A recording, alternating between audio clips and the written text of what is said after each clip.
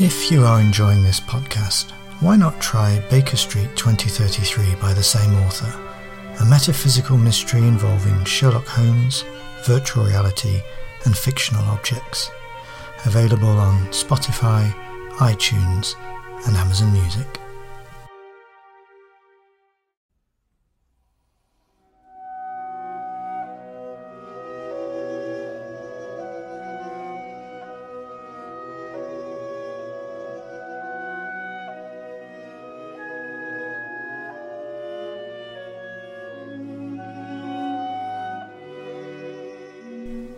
Afterword by Herbert Denk. In this second edition, I wish to address several false and grossly damaging allegations that have been made in relation to this text. Although these contemptible assertions do not merit serious consideration, made as they have been by a veritable battalion of rogue academics, captained, unsurprisingly, by the seemingly irrepressible, self-styled radical philosopher Horace Murgatroyd, not to refute them would only further endanger the trusting relationship I have built up with the general reader over many years. These accusations suggest indirectly that Dear Old Blood may be a literary hoax, and is the product of a mind so desperate for scholarly acclaim as to be, quote, possibly deranged. My lawyers assure me that the clever use of circumlocution and insinuation make these defamatory claims ineligible for the libel I hold them to be. Aside of the not inconsiderable damage done to my academic reputation, most worrying of all for Wittgenstein's scholasticism is the fundamental refusal of Murgatroyd et al. To give credence to the existence of a hard-boiled noir-style detective story called Dear Old Blood. Whilst they refer to the distinct possibility of a Rosrow Hall of notes pertaining to his philosophical investigations, the notion that he may have spent the summer of 1948 composing his own detective story is thought to be, quote, too preposterous to be taken seriously. Be that as it may, they condescend to engage critically with the hoax in order to demonstrate its transparent inauthenticity. I am thus forced to adopt a similar condescension in refuting some of the glaring errors they have made in relation to the text. Murgatroyd avers in a paper in The Wittgensteinian, issue 112, summer 2014, entitled Dear Old Truth Against a Scholarly Hoax, that there are several anachronisms that immediately allow him to disavow the veracity of the Rosrow find. He argues that the use of the philosopher's own gravestone as the dead letter box, enabling communication between the private investigator Nix and his client, fundamentally undermines the validity of the document. It soon becomes clear that Murgatroyd is reading into this gravestone his own biases and desires to prove the text false. As Murgatroyd would surely know if he had visited the cemetery in question, the gravestone chosen is quite typical of the style to be found in the former St Giles Cemetery and now Ascension Parish burial ground. Furthermore, if he were to roam further afield than the short distance between his wingback Chesterfield armchair and the sherry decanter, he would know that this simple type of grave marker is relatively common in Anglican churches across the country. Murgatroyd then ramifies his point by criticising the method of communication that exists in this dead drop between Nix and his client. The use of pennies, Murgatroyd claims, is clearly lifted from a photo freely available online, see Figure 1 in the show notes, and which originates on the, quote, notoriously weak academic source, the online encyclopedia wikipedia.org. Murgatroyd's lack of self-awareness comes to the fore here, since his own point relies on the very source he claims to be notoriously weak.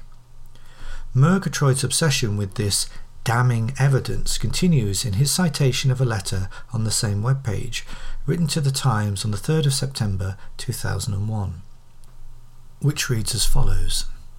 Today there were 18 1p coins on the grave of Ludwig Wittgenstein at the parish of the Ascension burial ground in Cambridge. Originally, some days ago, there were 4 spread about, and then 5 in a little pile to one side. This morning there were 15 neatly underlining his name. Now there are 3 more still neatly lined up. Over the years, Numerous small objects have been placed on the grave, including a lemon, a pork pie, a Mr. Kipling cupcake, and a Buddhist prayer wheel. It is all very intriguing. But the appearance of coins and sundry other votive offerings only strengthen, not undermine their appearance in Dear Old Blood. Miscellaneous items have been and continue to be left at this gravestone over time, as they are on surrounding gravestones. If the story had made use of the small wooden ladder, he would have had greater cause to doubt the authenticity of these documents. But it does not. Pennies have long been used as extemporaneous votive offerings to the dead. No academic should need reminding of the classical allusion to paying the ferryman manifest in such coins. It is the living's only way of ensuring safe passage across the Styx for the dead, though Murgatroyd's ignorance of this possible reference suggests that he does require it. I now consider this point refuted. In addition, Murgatroyd heralds the appearance of Nazis in the hoax text as rendering the text more saleable, referring to Nazi historian Richard J. Evans's assertion that people are still obsessed with the Nazis. See footnote. Murgatroyd suggests that even if the text was authentic, Wittgenstein would not have written about Nazis, given how his family suffered at their hands. Surely this is precisely why he would have written about them. If the story is, as I believe, an exercise in self-absolution, the painful excision of lifelong tormenting guilt, and perhaps even, philosophically, a confession qua confession, then why would he turn away from this episode in his family's life?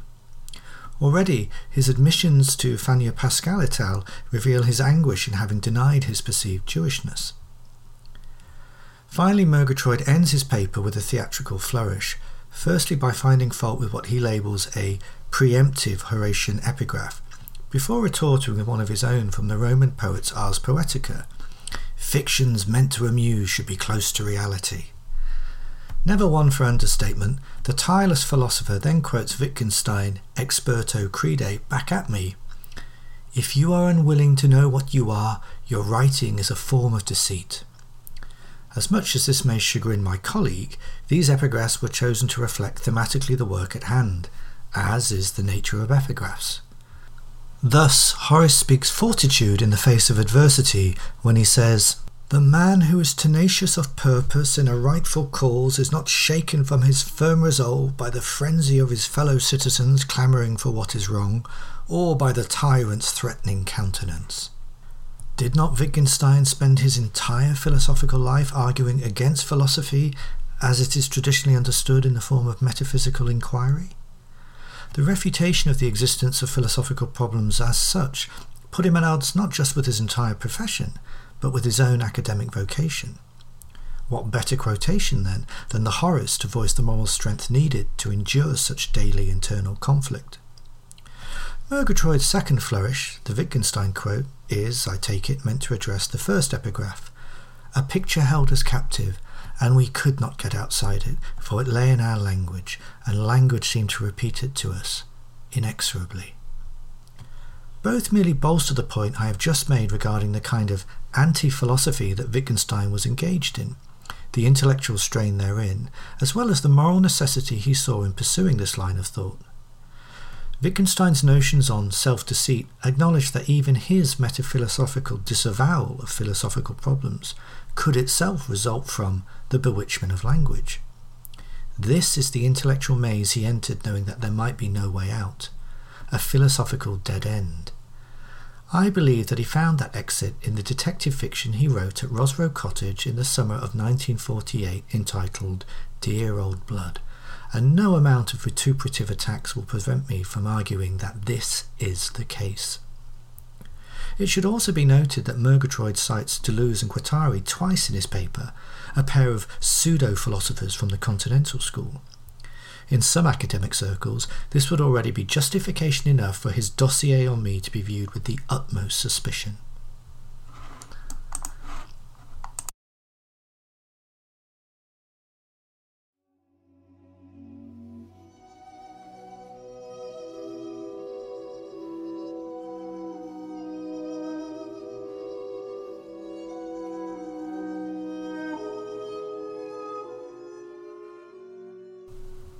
Critical Commentary, Part 1 by Horace Murgatroyd.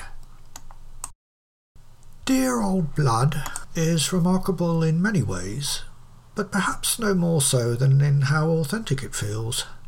Maybe a collective desire for it to be genuine has helped convince the academic world and general public for so long that it was. Such is the brilliance of Herbert Denk's act of mendacity that I expect some people will always continue to believe in its legitimacy. Of course, there have been literary hoaxes before. One thinks inevitably of the Scottish bard Ossian, concocted by James Macpherson in the 18th century, or the more recent literary scandals aroused by the forged memoirs of James Frey and J.T. Leroy. But there is an especially peculiar genius at work in Dear Old Blood. A purely fictional archival find is presented to the unsuspecting reader with traditional academic paraphernalia: a foreword, endnotes and commentaries, an afterword and an appendix. Buttressed thus by a seemingly rigorous scholarly framework, it serves itself up as an ironclad truth. Yet, as I will demonstrate, all these accessories are entirely self-serving, a facade masking the untruth at the heart of the work. The references it comes cloaked in are often no more than preemptive strikes against any possible doubters. Indeed, I am the principal target of these oft-bar rebuttals, having spent the past few years contesting the authenticity of Denk's supposed discovery. The present book was provisionally entitled The Man Loaded with Mischief, in order to use the very tools wielded by the hoaxer against them, in this instance the name of a public house in the story, which was no longer extant when Wittgenstein resided in Cambridge. Surely any person who concocts such a Byzantine ruse must be loaded with a desire to make mischief, and Denk is that person. What he hoped to gain by his fraud is as dark a mystery as any noir in the canon, and I have my own theories regarding this riddle. So, who is Herbert Denk? The biography is sketchy and concrete records have proved very hard to come by. I have been able to trace a brief chronology. Born in 1977 to Berthold and Hannah Denk, he was a child prodigy who was homeschooled. He appears to have studied philosophy from an early age, and although an H. Denk appears on the student roll of Bonn University, Friedrich Nietzsche's alma mater, around about the time when Denk was likely to have matriculated, there is no corroborating evidence to suggest this was Herbert Denk.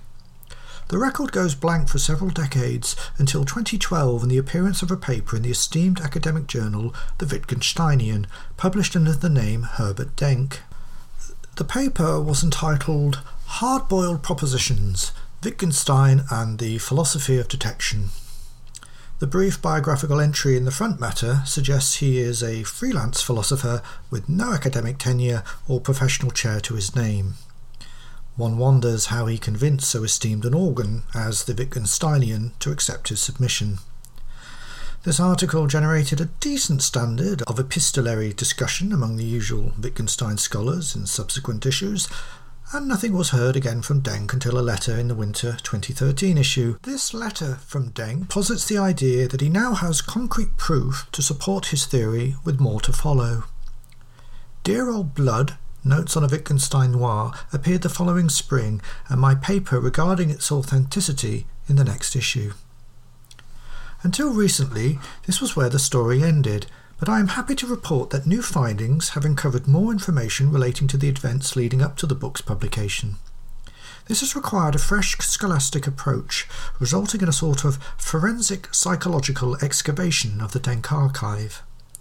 In order to understand the hoaxer, it was first necessary to understand the rationale behind the hoax, with all the inherent dangers such mental cartography carries. Why would Herbert Denk have gone to such efforts to deceive the academic community and general reading public? Wittgenstein, after all, is becoming ever more recognisable as a thinker, and now has his own literary canon. Wittgenstein's nephew, Thomas Bernhard. Wittgenstein's mistress, David Markson. Wittgenstein Jr., Lars Ayer, to name but three. The abstruse nature of his thought and the extreme asceticism of his life merely add to the appeal. He remains an enigma. He is the sort of troubled genius that Hollywood makes biopics of, and which overweening actors win Oscars for playing. Could it be that Denk merely wished to serve this wave of popularity? Did he think he could cling to the coattails of all that mystery and eccentricity all the way to the box office? Or is Denk a genuine amateur academic who only sought a seat at the table in the cloistered world of the Academy? One possibility I have been pursuing is that Denk is a UK-based scholar who is feeling the pinch of the new Research Excellence Framework, REF, and its perverse focus on somehow measuring the impact of research. This quantitative approach, what some in the community are calling the neoliberalisation of higher education, is a lamentable development for the humanities, which, by its very nature, is inimical to metrics-based assessment.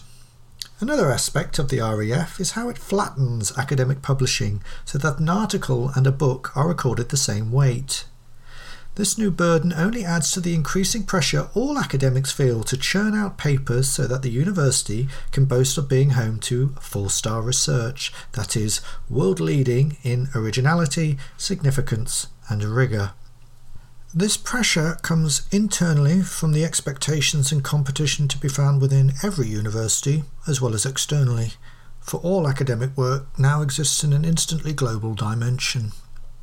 The oft-forgotten dark side of the digital humanities is that paper writing has become an almost industrial process, and certain notorious websites, which both host these papers and announce newly uploaded contributions through instant email notifications, can have a negative impact on the mental health of the modern scholar.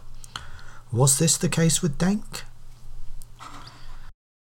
Occasionally in scholarship, just as you are pursuing one line of inquiry, the results of your research are capable of sending you in a wholly unexpected direction.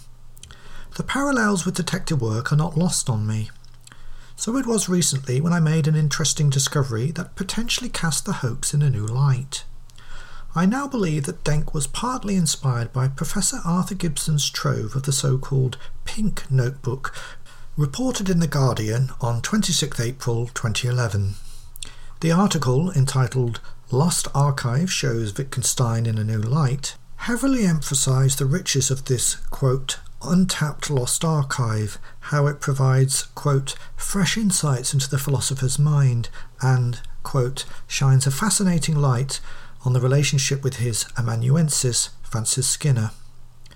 Gibson speaks of how, quote, stunned he was by the find and his astonishment at the insights it offered into the philosopher's thought processes, going so far as to say, "You're almost peering into his mind."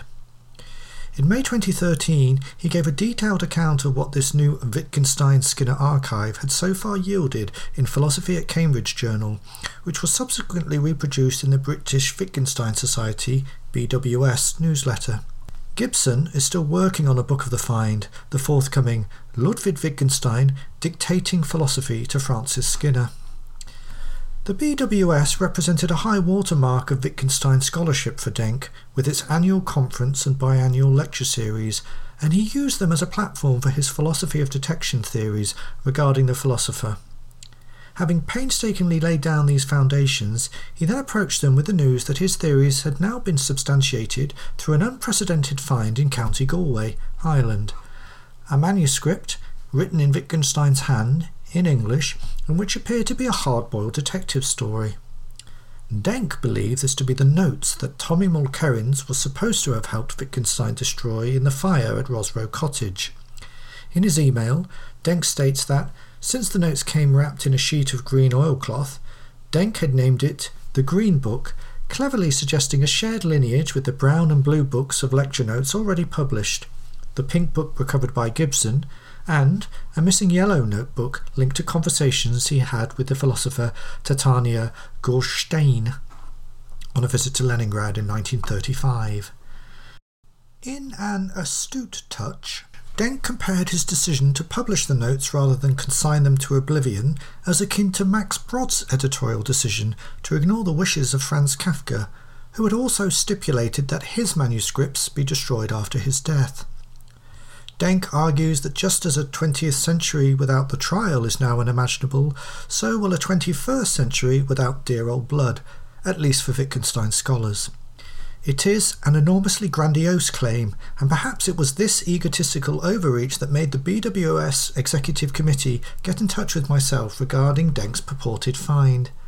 I immediately raised my suspicions and suggested that they delay any announcements pending further inquiries. I felt compelled to cite several particularly egregious instances of revisionism Denk had already exhibited in the Wittgensteinian. On the strength of my word alone, Denk's membership was immediately annulled. This must surely have rankled with Denk, but I felt duty-bound by the ethics of my position within the Academy. Remaining silent was never an option. Denk subsequently worked his way through the other Wittgenstein societies, presumably ranking them by the location he felt would carry the most academic heft. Thus, the Austrian, North American, and Nordic societies were all approached. All rebuffed his advances once word of his BWS annulment got out. Denk was forced to go further afield, approaching the Indian and Chinese Wittgenstein societies. It may seem strange to the listener that such exotic locales should pay host to Wittgenstein devotees, but both are countries in which profound philosophical traditions have existed for as long as that in the West, if not longer. If Denk thought that he could prey on some naivety he presumably imagined resided in the East, he was sadly mistaken. In the Internet age, all distances have been curtailed. One's misdemeanours are no longer circumscribed by the barriers of time and space.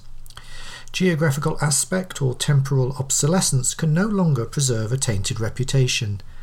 Everything is here and now, and eternally recoverable in a globally networked world.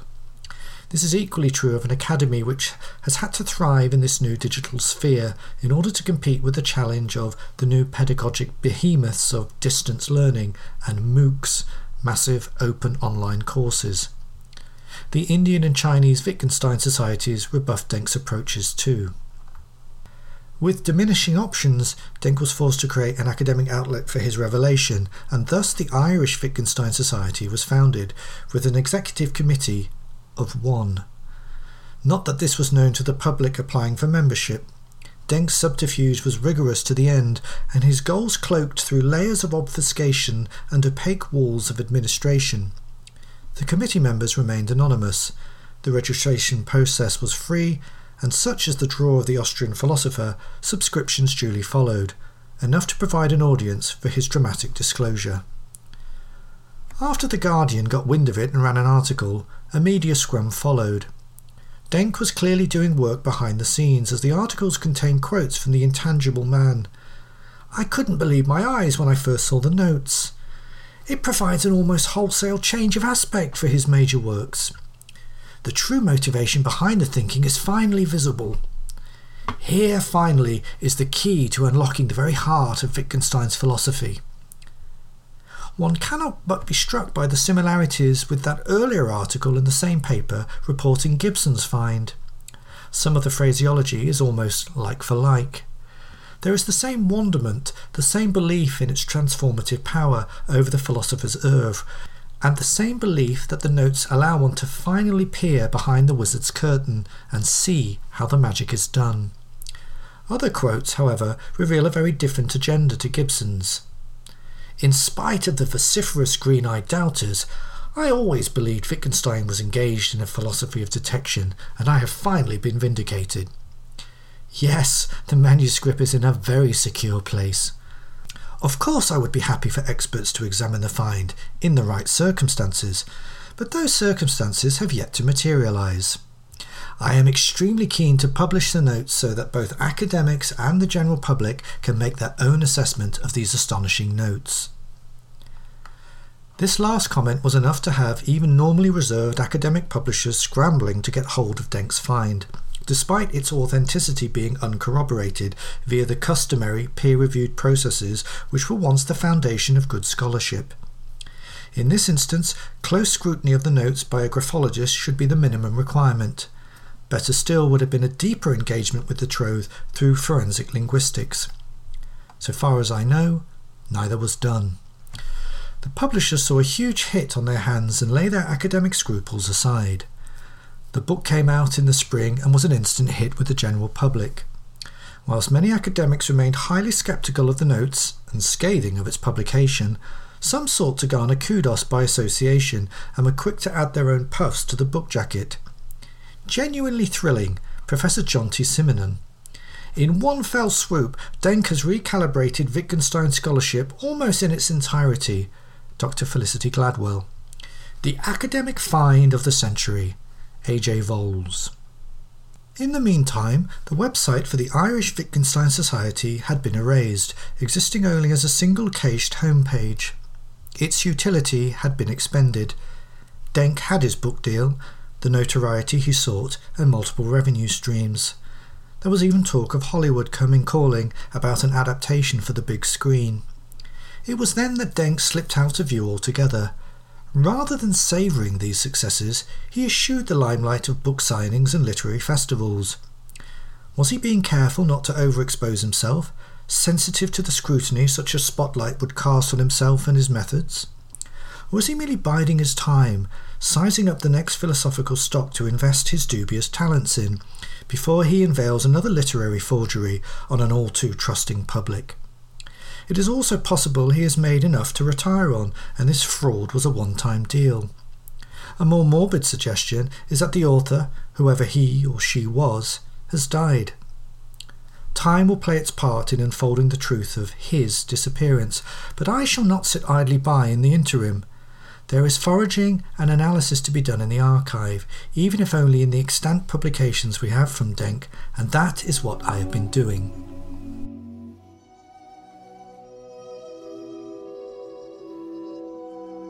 Dear Old Blood, Notes on a Wittgenstein Noir will return in the final episode, episode 10, part 2 of Horace Murgatroyd's critical commentary.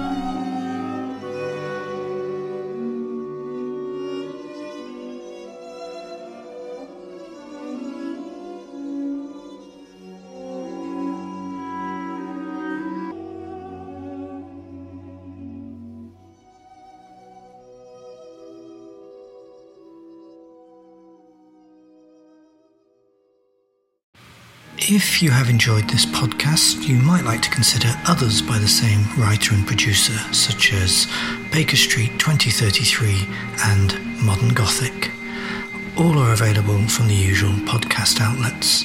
You could also consider supporting the writer at buymeacoffee.com/Neil Fitzgerald.